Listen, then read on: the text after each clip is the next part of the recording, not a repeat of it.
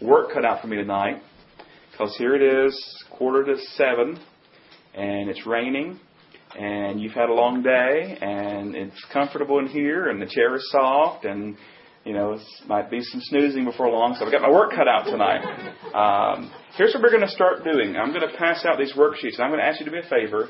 We're going to have a little fun time to start. I want you to leave it turned upside down when you get it, okay? Because I want everybody to have a fair shot. I'll go ahead and show you what it is. We're going to do a quick little word search based on Nehemiah 8:8. There are 9 words there. And I want to see who among us can find these 9 words the fastest. Okay, so to make it fair... What's the time? Well, I'll cut it off if it takes too long. I think we've got some pretty sharp people that will get this pretty quickly. So when you get it, you'll just keep it turned upside down and wait till I say go. When I say go, the first one to find these 9 words is the winner. And you'll get the grand prize, which... is the feeling and satisfaction of being the winner. Okay? That's it. So, yeah. Well, we got another feather from the other night. If you missed that study, we'll be glad to give you a feather in your cap. Okay? All right. So when you get this worksheet, just keep it turned upside down. And there's a spot there next to Laura. You got room there? She can slip in. All right. So we get that worksheet. Keep it upside down. Don't nobody cheat. Not that y'all would do that, I know.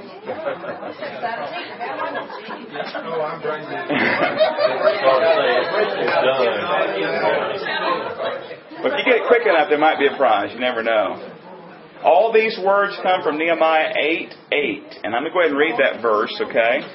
Nehemiah 8:8 says, "So they read distinctly from the book in the law of God, and they gave the sense and helped them to understand the reading." And that's where all those words come from. This is computer generated, but I did check it, so all the words are there. This is not a trick. Okay? Not too long.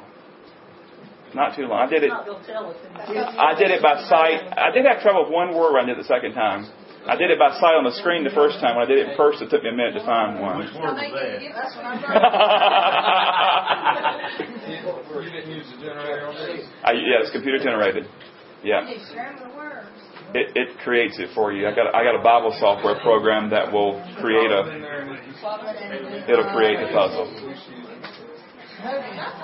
I need a table and Should be at least one extra. This way and turn them over already. All right. Now, y'all ready to go? He's going to do it twice. And still beats you. Yeah. On your mark, get set, go.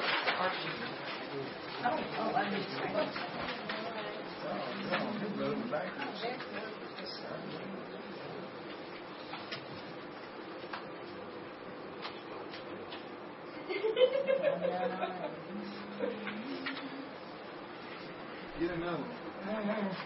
Hurry up. Done. I'm just kidding.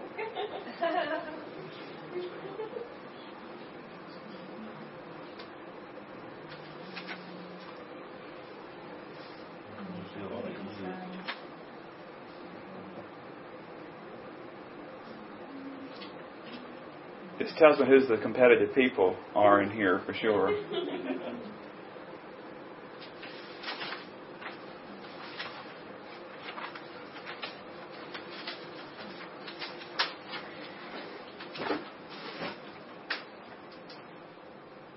What if you find a word that's not on the list? That's an extra point. That's a bonus when you get there. Done? Who said that? All right, Laura, you got all 9? Well, you got 2 people. You got 2 brains. All right. Good. All right. I give you another minute or so, see if you can finish. Well, I've already looked at Pat, so I have to quit. Okay. At least you were honest. But you don't know what I got. I will. I do these a lot at the nursing home. Okay, there you go. I got 2 left. Who will come in second? No, Dorita's already got. Okay, Dorita's got second place, and we're waiting on that third place.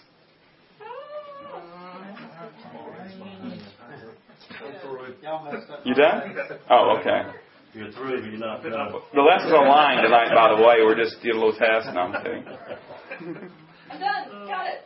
Danielle's got third? All right. Well, And fifth in there somewhere.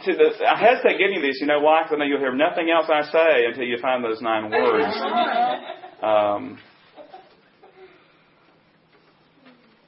I'll listen to you. I'm through. Was sense the one you had a hard time with? Actually, the one time I did was red. Red's the one I had a hard time with. S-E-N-S-E. Okay, I'm done. All right. Marlene comes in fourth. All right. I got it. All right. And Steve at fifth. Oh, no. Okay, Steve took fourth. Marlene's still missing one. I missed circling that one. I'm done. You ever get one of these and you're frustrated because you really believe the word is not in there? It just cannot be in there. You know, if you're competitive, second's the first loser. Almost only counts in horseshoes and hand grenades and nuclear bombs for sure. So, well, if you didn't finish, you can finish later or whatever. And if you'll give me your attention, for some of you that was fun. You like those. For others, that was it was all right. You're not a big puzzle person, but I want you to think about. For some, that was thrilling to try to compete over a simple little thing. But don't answer out loud, but just in your own heart. I wonder how many in this room. Don't answer out loud. Don't nod or shake your head. How many in this room find the Bible, God's Word, thrilling, exciting, and riveting? Now, we just interacted with God's Word in that little puzzle. That was all from Nehemiah chapter 8, verse 8. So maybe that was thrilling or exciting or at least fun for you. But how many find God's Word thrilling, exciting, and riveting? And then how many, if they were honest tonight, would say, you know what? I find that the Bible is boring, it's routine, it's predictable, and it's dry. Now, listen.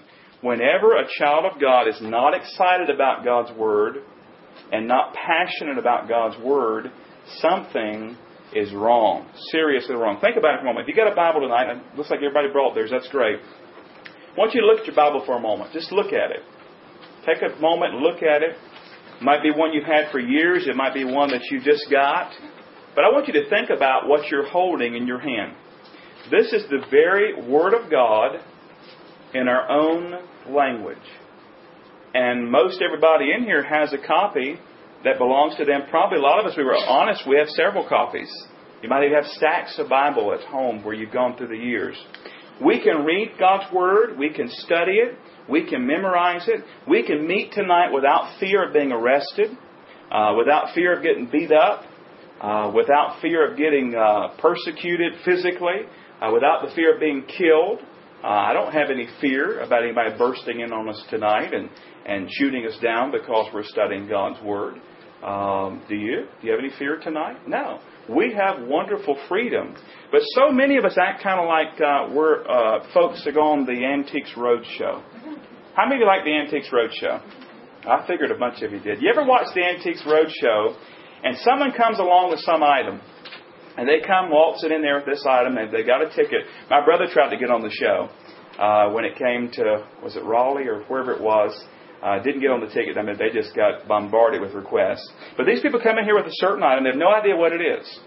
They have no idea what it's worth. It's something they let the kids play with at home. They use it as a flower vase, or they use it as a doorstop. And they sit them at a little table.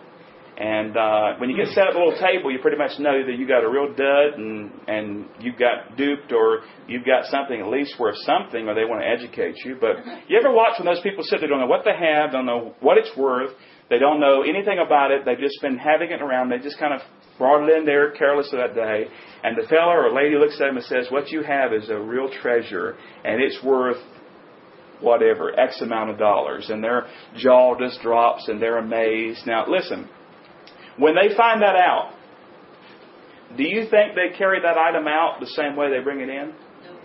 No. Right then and there. Yeah, would you like to buy it? But no, it might be something they might have drug in a box, or they might have let the kids play with it, but they realize, I've got something valuable here, and they leave holding on to that thing tightly. And they leave very carefully. They leave realizing they have a treasure. Now listen, how many of us, if we're honest, we treat God's Word like they treat that object they don't know what it is. We just kind of carry it around and we drag it in and we don't really do much with it.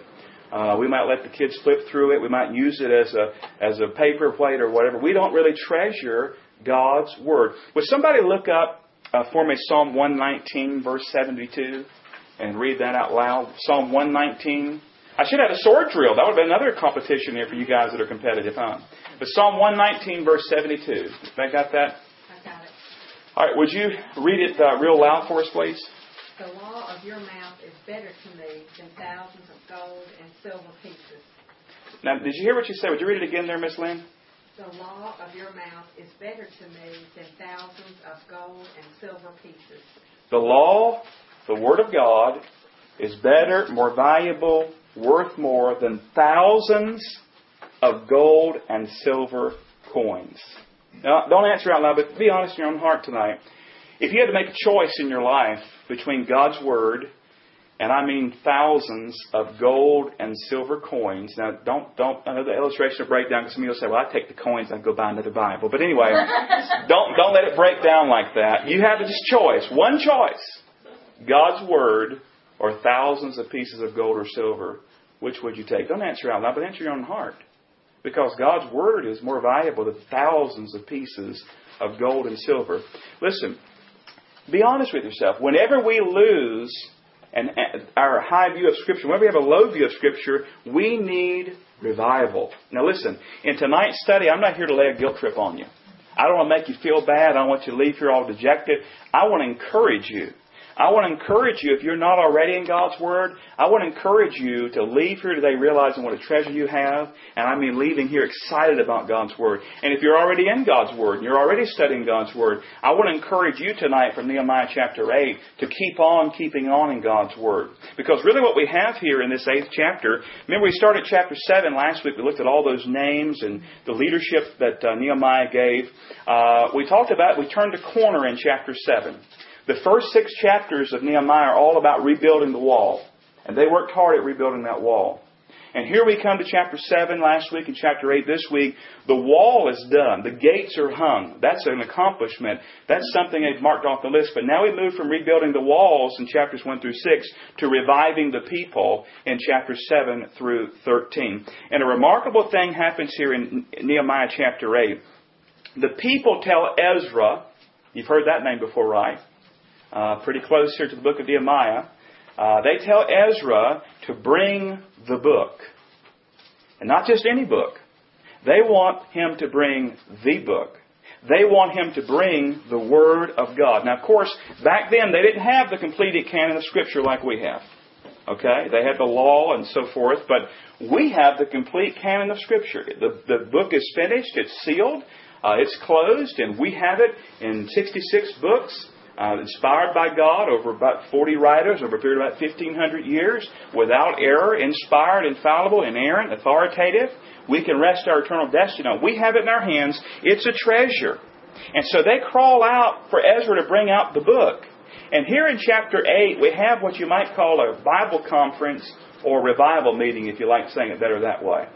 And I want to go through and read this here together. And then we're going to actually go through and see what God has for us, some principles and some lessons. So let's go through. I'm going to begin reading in chapter 8. And we'll begin reading there at verse number 1 of chapter 8. Chapter 8 and verse number 1. When the 7th month came, the children of Israel were in their cities. Now all the people gathered together as one man in the open square that was in front of the water gate. Now remember, there was different gates on this wall, and we talked about that early on in our study way back. And they told Ezra the scribe to bring the book of the law of Moses, which the Lord had commanded Israel. So Ezra the priest brought the law before the assembly of men and women and all who could hear with understanding on the first day of the 7th month. Then he read from it in the open square that was in front of the water gate from morning until midday, before the men and women and those who could understand, and the ears of all the people were attentive to the book of the law. Verse 4. So Ezra the scribe stood on a platform of wood, which they had made for the purpose, and beside him at his right hand stood Mattathiah, Shema, Ananiah, Urijah, Hilkiah, and Maaseiah, and at his left hand Pedaiah, Mishael, Malchijah, Hashum, Hashbaddanah, Zechariah, and Meshullam. Hope you enjoyed that. I'll probably the only time I read it tonight. Verse 5. And Ezra opened the book in the sight of all the people, for he was standing above all the people. And when he opened it, all the people stood up. And Ezra blessed the Lord, the great God. Then all the people answered, Amen, Amen, while lifting up their hands. And they bowed their heads and worshipped the Lord with their faces to the ground. And Jeshua, Bani, Sherebiah, Jamin, Echab, Shabbathiah, Hodijah, Messiah, Kelida, Azariah, Jozabad, Hanan, Pelaliah, and the Levites helped the people to understand the law. And the people stood in their place. So a little bit different because you all are seated tonight. They were standing. What do you think they think if we took the pews out one Sunday and came in? That wouldn't be good, would it? No. People would be laying on the floor. I know what would happen. There'd be picnic blankets the next week. Yeah, that's true. If you want to get a nap, that would be a little more comfortable. You could spread out. And that was from morning to midday. Yeah, we're going to talk about that in a moment. You're right. Could these people read? We'll talk about that in a moment. Let's finish reading. We'll jump into that in just a minute. Yeah, we sure will. So they read distinctly from the book in the law of God, and they gave the sense and helped them understand the reading. That's the one that you did the puzzle on tonight, verse 8. And Nehemiah, who was the governor, Ezra the priest and scribe, and the Levites who taught the people, said to all the people, This day is holy to the Lord your God. Do not mourn nor weep. For all the people wept, and they heard the words of the law. Then he said to them, Go your way, eat the fat, drink the sweet, and send portions to those for whom nothing is prepared. Now, some of y'all might want to take that as your life verse. But, might want to think about it. But we'll talk about it in a moment.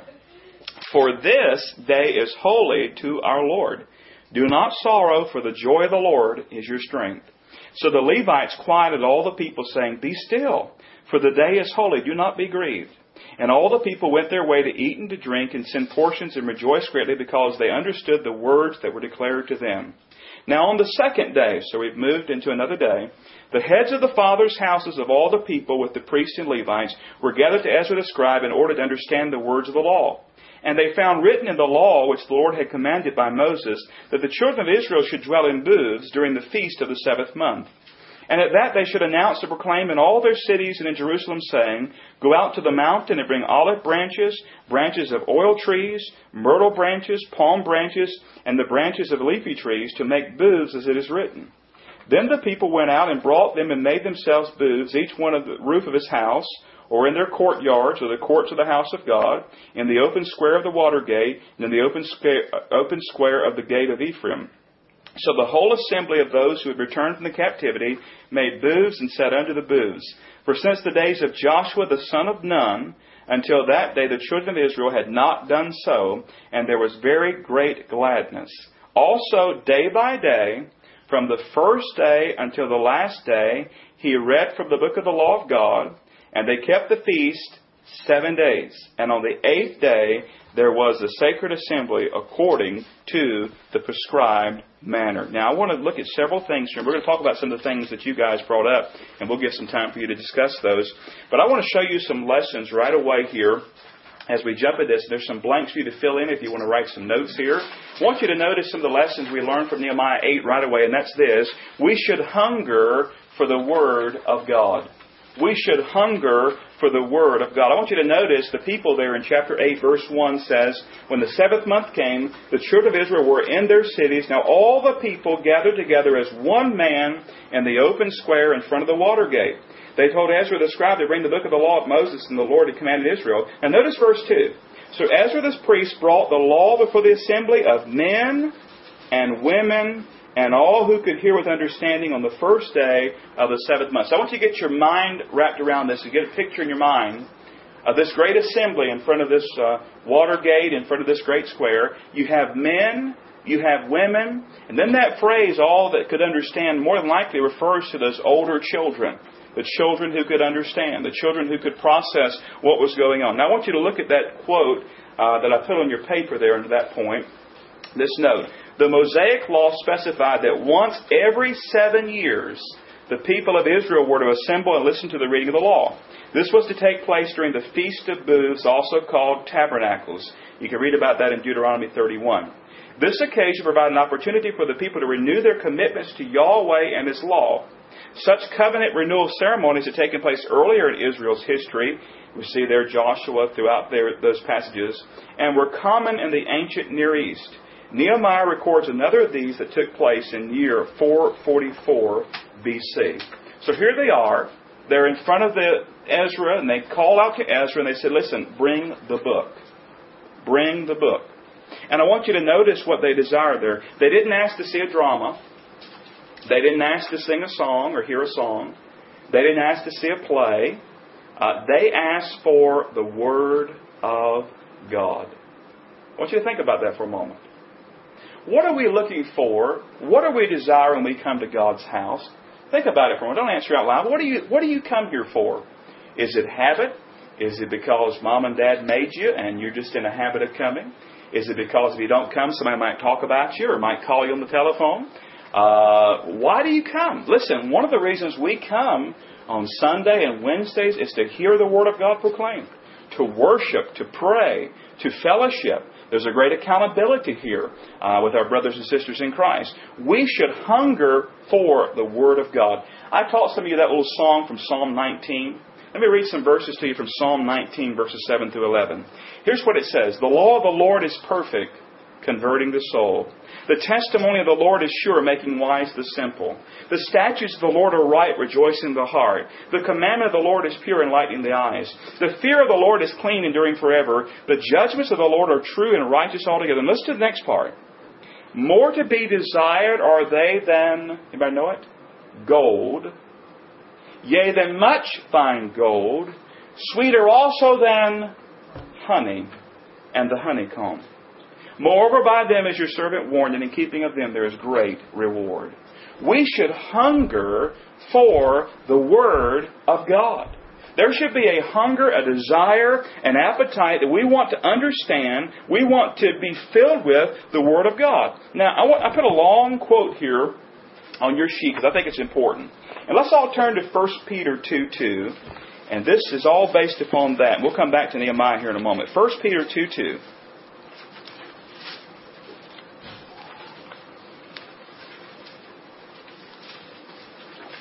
While you're finding that, this piece I'm giving you is from Howard Hendricks, a great Bible teacher and professor. And that's from this book, Living by the Book. And if you really want to learn how to study God's Word, and you really want to get deep in God's Word, I'd recommend this book to you. And he'll teach you about observation, interpretation, and application. It's a wonderful, wonderful book. But let me read you this quote if we read 1 Peter 2:2. Okay? 1 Peter 2:2. Here's what it says. As newborn babes, got a little spider hanging on here. That makes me scared these days with spiders. All right, let's try again. Now he's on my Bible. All right. That didn't get you, did it, Marlene? Yes. As newborn babes, desire the pure milk of the Word, that you may what? Grow thereby. Now I want you to read this with me. I gave you the quote. Let's read it together. Okay? It says, let me give you 3 words to unpack the truth contained here in 1 Peter 2:2. Write them in the margin of your Bible next to this verse. The first one is attitude. If you like writing your Bible, you might want to do this. The first one is attitude. Peter is describing the attitude of a newborn baby. Just as a baby grabs for the bottle, so you grab for the book. The baby has to have milk to sustain its life physically. You have to have the Scriptures to sustain your life spiritually. Gene and I had 4 children, he writes. And when they were babies, we learned early on that about every 3 or 4 hours, a timer goes off inside an infant. And you better not ignore it. You better get a bottle of milk there fast. As soon as you do, there's a great calm. Peter picks up that expressive figure and says that that's to be your attitude towards Scripture. So as a newborn Christian, they're to desire the milk of the Word. Now read what he says next. He also says a word about your appetite. That's the second word. So the first one is attitude. The second one's appetite for the Word. You should long for it, he says. You're to crave the spiritual milk of God's Word. We're on that second page. Now, here's why I want you to catch this. This very next paragraph. Now, to be honest, that's a cultivated taste. Every now and then somebody will say to me, Professor Hendricks, I'm really not getting very much out of the Bible. But that's a greater commentary on the person than it is on the book. Psalm 19:10 says that Scripture is sweeter than honey, but you never know that by judging some believers. You see, there are three basic kinds of Bible students. There is the nasty medicine type. To them, the Word is bitter, yuck, but it's good for what ails them. Then there's the shredded wheat kind. To them, Scripture is nourishing but dry. It's like eating a bale of hay. You ever ate a bale of hay? No, okay. But the third kind is what I call strawberry and cream folks. They just can't get enough of the stuff. How did they acquire that taste? That's the big question. How do you move from, milk of the Word to it's kind of bitter or it's kind of real dry like a bale of hay to strawberries and cream? Notice the next sentence. By feasting on the Word. They cultivated what Peter describes here, an insatiable appetite for spiritual truth. Which of these three types are you? There's a purpose to all of this, which brings us to the third word, which is the word aim. A-I-M. What is the aim of the Bible? The text tells us, in order that you might grow. Please note it is not only that you may know, certainly you can't grow without knowing, but you can know and not grow. The Bible was not written to satisfy your curiosity, but to help you conform to Christ's image. Not to make you a smarter sinner, but to make you like the Savior. Not to fill your head with a collection of biblical facts, but to transform your life. Now that's a needed paragraph. We've got a lot of Christians who have a lot up here, and they've got all kinds of facts and figures and details and all, but it has not gone from here down into their body and their lives, and they're not living it out.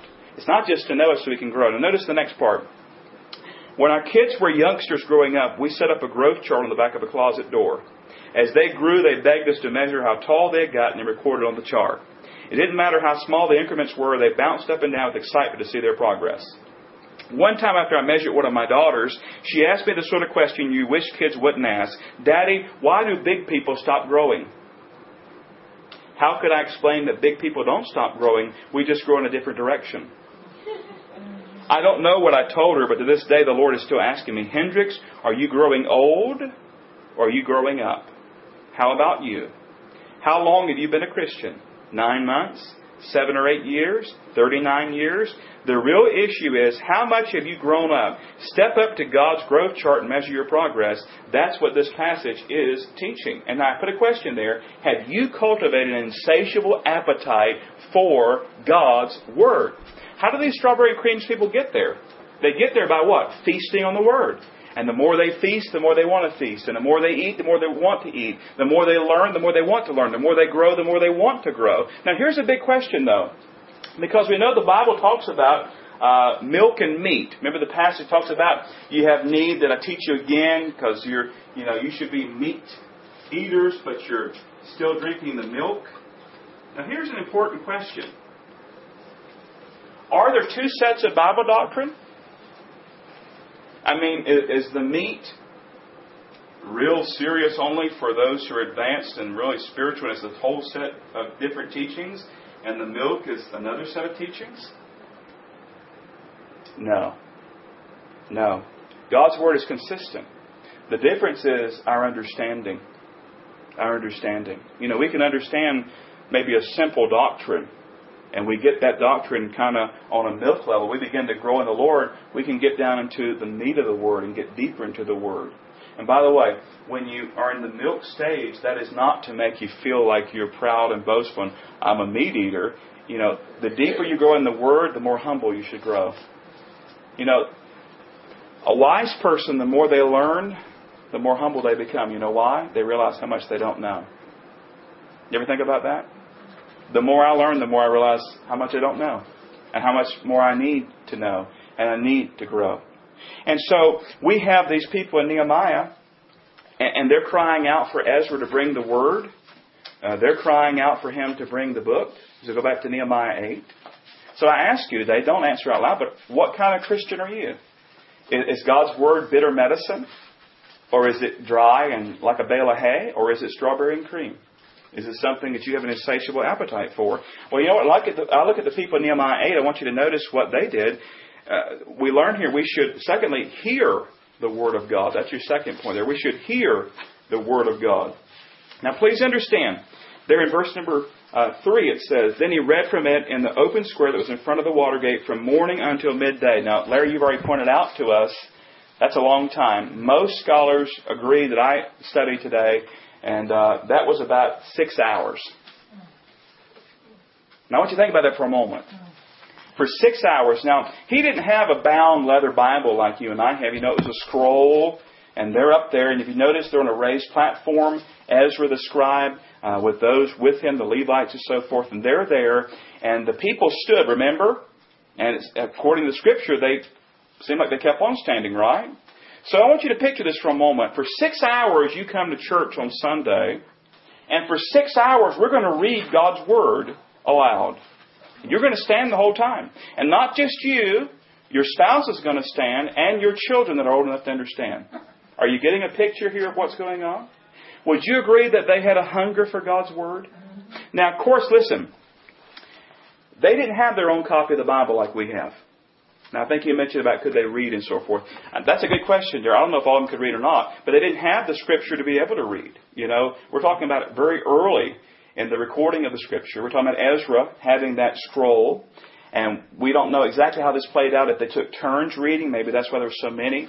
And there's even a possibility that during this time, as we saw in verse number 8, they gave the sense and explained it. They may have stopped and got in groups and explained it or whatever and given out expositions and sermons and so forth. But for 6 hours, and did you notice at the end of the passage, it said the second day? And did you notice the last verse? As also day by day, from the first day to the last day, he had read from the book of the law of God. And they kept the feast 7 days. And on the 8th day, there was a sacred assembly according to the prescribed manner. I want you to think about that. Day after day after day, they're there listening to God's Word. And they hear God's Word. Now, they didn't have their own copy of the Scripture. I should put that up there. I forget where I put it. So when I put, we should hear God's Word, I mean we should hear it. But we also understand that we should read God's Word. We should study God's Word ourselves. But I want you to help me for a moment. What are some ways that we hear God's Word?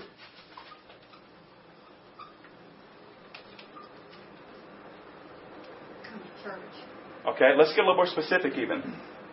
Sunday school. Okay, Sunday school. Sermons. Bible studies. Songs. Bible studies.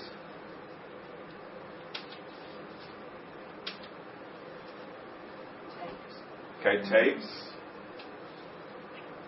CDs. DVDs. TVs. Yeah, I get a lot of my spiritual nourishment. Radio. Books. Magazines. Yeah, that's a big one.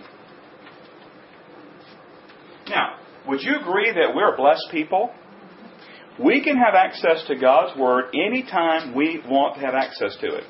Right? I mean, we've got our own copies. We come to church. They're all over the place here. If you don't have it, you can take one home with you. We've got internet. We've got television. We've got radio. We've got, just name it. We've got God's Word. You think maybe that's one reason why we don't treasure God's Word? Because we have God's Word so freely. Imagine now, in other places, there are believers who do not own a copy of the Scripture. There are even groups that don't even have a copy in their own language. I shared with you Sunday. Now, one of the reasons we're doing such a big emphasis on our Lottie Moon offering for international missions, there are over 6,000 people groups that have never heard the name of Jesus. Never been reached with the gospel. We have missionaries, I understand, that want to go to the field. We don't have money to send them. And so we're seeking to give and to send these folks that want to go. We want to go. And so here's the thing about it. We have God's Word. But maybe we've grown accustomed to it. We have it all the time. And it's there. It's kind of like somebody is hungry. You know, we don't get that hungry. Why? Because our cupboards are overflowing and our fridge is full and there's restaurants. Well, maybe not here, but restaurants out from here. I grew up in a place with a lot of restaurants, but anyway, we have food available like crazy, right? We sometimes get sick of looking at, some get sick of looking at food, right? But we're to hear God's Word. I want you to notice that it says there they were attentive. Look at verse number 3 again at the end. And those who could understand, and the ears of all the people were attentive to the book of the law. Now listen, how many times are we attentive when we come to Sunday school? How many times are we attentive when we hear the sermon? How many times are we really attentive when we sing the songs? How many times are we really attentive when we come to Bible study? How many times are we really attentive? We're really listening to God's Word when it comes forth. How many times we really listen? We're really soaking it in. Our mind is usually wandering. We're thinking about everything we've got to do, everything we've already done, everything is coming up. We're thinking about everything. We're not focusing in on God's Word. And we wonder, why don't I get more out of church? Why do I get more out of the Bible study? Why don't I get more out of Sunday school? Listen, you get out of it usually what you put into it. If you come and sit and soak and sour, that's up to you. You're to come and sit and soak it in and live it out. We'll talk more about that in a moment. We're to hear God's Word. I love this quote from Adrian Rogers. Read the Bible. It will give you a checkup from the neck up, help you avoid stinking thinking, and totally eliminate hardening of the attitude. The Word of God will change your life. Everybody who's a believer here, you already know that. Why? Because the Word of God revealed to you you're a sinner, you're lost, you're condemned, you're undone, but there is a Savior, and His name is Jesus. And you turn from your sin to faith in Christ. We need to hunger for the Word. We need to hear the Word. And thirdly, we got to move on because our time's running out. We should honor the Word of God. We should honor the Word of God. There are several ways I see in this passage this is accomplished. I think, first of all, there in verse number 5, let's read that. And Ezra opened the book in the sight of all the people, for he was standing above all the people. And when he opened it, all the people did what? They stood up. You ever been in a church that does that? Yeah. I know that I understand from the reading today in scholars that this became a very common practice in the synagogue. I understand over in Scottish churches it's very common. They even carry the Bible in. Listen, I think it shows that we're to reverence or respect God's Word. This is God's Word. This is God's Word. We should reverence it. We should respect it. I think, secondly, we honor God's Word by retelling it. So what do you mean, preacher? Look at verses 7 and 8. I'm look at the end of verse 7. These people helped the people to understand the law, and the people stood in their place. Now notice verse 8. If you're a Sunday school teacher, if you teach devotion, whatever you do, if you preach or whatever, look at verse 8. This is what you're supposed to do. This is what I'm supposed to do. They read distinctly from the book, the law of God. We're not here to have a sermon from the Reader's Digest. We're not here to preach from Home Life. We're here to preach from the Word of God. We can pull a story, an illustration from those things, but our primary text is what? God's Word. They read distinctly from the book of the Word of the law of God. They gave the sense and helped them to understand the reading. You know what my primary job here is for you tonight? To help you understand God's Word. If you're a Sunday school teacher, that's your primary job. You're to help your students understand God's Word. And you're also to help them understand how does it apply to them today. See, we're taking this Old Testament passage and Nehemiah way back when, and we're saying what tonight? We should hunger after God's Word. We should hear God's Word. We should honor God's Word. Why? Through reverence, through retelling, through repentance. Look at verse number 9. Nehemiah, who was the governor, Ezra the priest and scribe, the Levites who taught the people, said to all the people, "This day is holy to the Lord your God. Do not mourn nor weep." For all the people wept when they heard the words of the law. Listen, when they heard God's Word being proclaimed, they realized they had not done what they should have done. And I put down repentance there. They're weeping. They're mournful. They're sorrowful over what they're doing. They desire, obviously, to turn from their sin and turn from their wickedness and turn from their disobedience, which leads now to rejoicing in verses 10 through 12. It says there, He says, "Listen, go your way, eat the fat, drink the sweet, send portions to those whom nothing is prepared." Why? "For this day is holy to our Lord. Do not sorrow, for the joy of the Lord is your strength." So the Levites quieted the people, saying, "Be still, for the day is holy, do not be grieved." And all the people went their way to eat and drink, to send portions, to rejoice greatly. Why? What's the last part of the verse said? Because they understood the words that were declared to them. Listen, the reason they could rejoice and they could fellowship together is because, I believe, number one, they had repented. And then they could rejoice because they understood God's Word.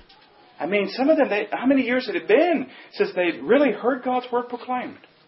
So we honor God's Word by repenting, by rejoicing, and then fifthly, by responding in obedience. And here's where you have that festival, or the Feast of Tabernacles. Let's read that little quote, and we're almost done here as our time's running out. This is about the booths they made. I read this quote I put in there. By this time, the reading of the law had advanced to Leviticus 23. The listeners discovered that they were to observe the Feast of Tabernacles from the 15th to the 22nd day of the 7th month. Remember, this is the 7th month they're meeting. During this time, the people were to live in booths made of fresh branches of fruit and palm trees. The booths were set up in courts, streets, public squares, and housetops. No secular work was to be done during this festival. This feast, watch this, was observed in memory of their ancestors living in booths, that is, tents, after the Exodus. See Leviticus 23:40. So they're remembering what God did. Because notice the next sentence. The booth was not a symbol of misery, but of what? Protection, preservation, and shelter. When they were in that booth, obviously they're thinking back to their ancestors and they're remembering God's faithfulness to them. And God's honoring them and God's bringing them through. And so when we come to God's Word, it's not enough just to hear it. It's not enough to say, Amen, Amen, you know. We never do that here at Red Hill, but anyway, some churches, they say Amen. But it's not enough just to hear it. It's not enough just to soak it in. It's not enough just to know facts and figures, as great as that is. Listen, this is not just a book for information. This is a book for transformation. The Word of God is to change your life. How many times are we exposed to people saying, maybe seen on a telecommercial or a television or a commercial, infomercial or whatever, this book will change your life. Whatever book it is. If you order this, you'll learn how to be a millionaire. And I guarantee in 5 easy lessons, you'll be a millionaire. And all you got to do is figure out how to go on TV and sell a book telling people to be a millionaire, and you become a millionaire. But anyway, they said, this will change your life. Listen, this, beloved, is a book that will change your life. I guarantee it. God guarantees it. The Holy Inspired Bible, inspired by God the Holy Spirit. We're going to close with this, and we're out of time. This is from Adrian Rogers as well. How to understand a Bible passage. You see the bottom there? How do you understand a Bible passage? All of you study the Bible, I trust. All of you look at the Word. Maybe you're preparing even now for Sunday school or whatever. Here are some good tips he gave. First of all, read it through. Read it through. If you're going to teach God's Word, if you're going to understand God's Word, it starts with reading or hearing it, right? I mean, you've got to have that. You've got to read it through. Secondly, think it clear. Think it clear. It takes time to study God's Word. We've only scratched the surface here tonight. Nehemiah 8 is jam-packed. I'm probably going to preach a sermon one day from Nehemiah 8 concerning how to listen to a sermon. I really think that's something we might need to give out in our church today. I'm thinking as a whole, and I may do that probably sometime next year. Think it clear. Write it down. It's amazing what a pen or a pencil will do as you're going through. Real quickly, we're teaching here. Observation, what do you see? Interpretation, what does it say? Application, what does it mean to me today? Is basically what it boils down to. Read it through. Think it clear. Write it down. Pray it in. Prayer and Bible reading and study go hand in hand. Pray it in. Notice the last two. Here's the important. Here's where we usually fail. What's the last two? Live it out and what? Pass it on. Here, if you want to grow, we're going to close with this. If you want to grow, really grow in your Bible study and understanding, let me sign you up to be a Sunday school teacher. Now, those are Sunday school teachers. Would you agree with that?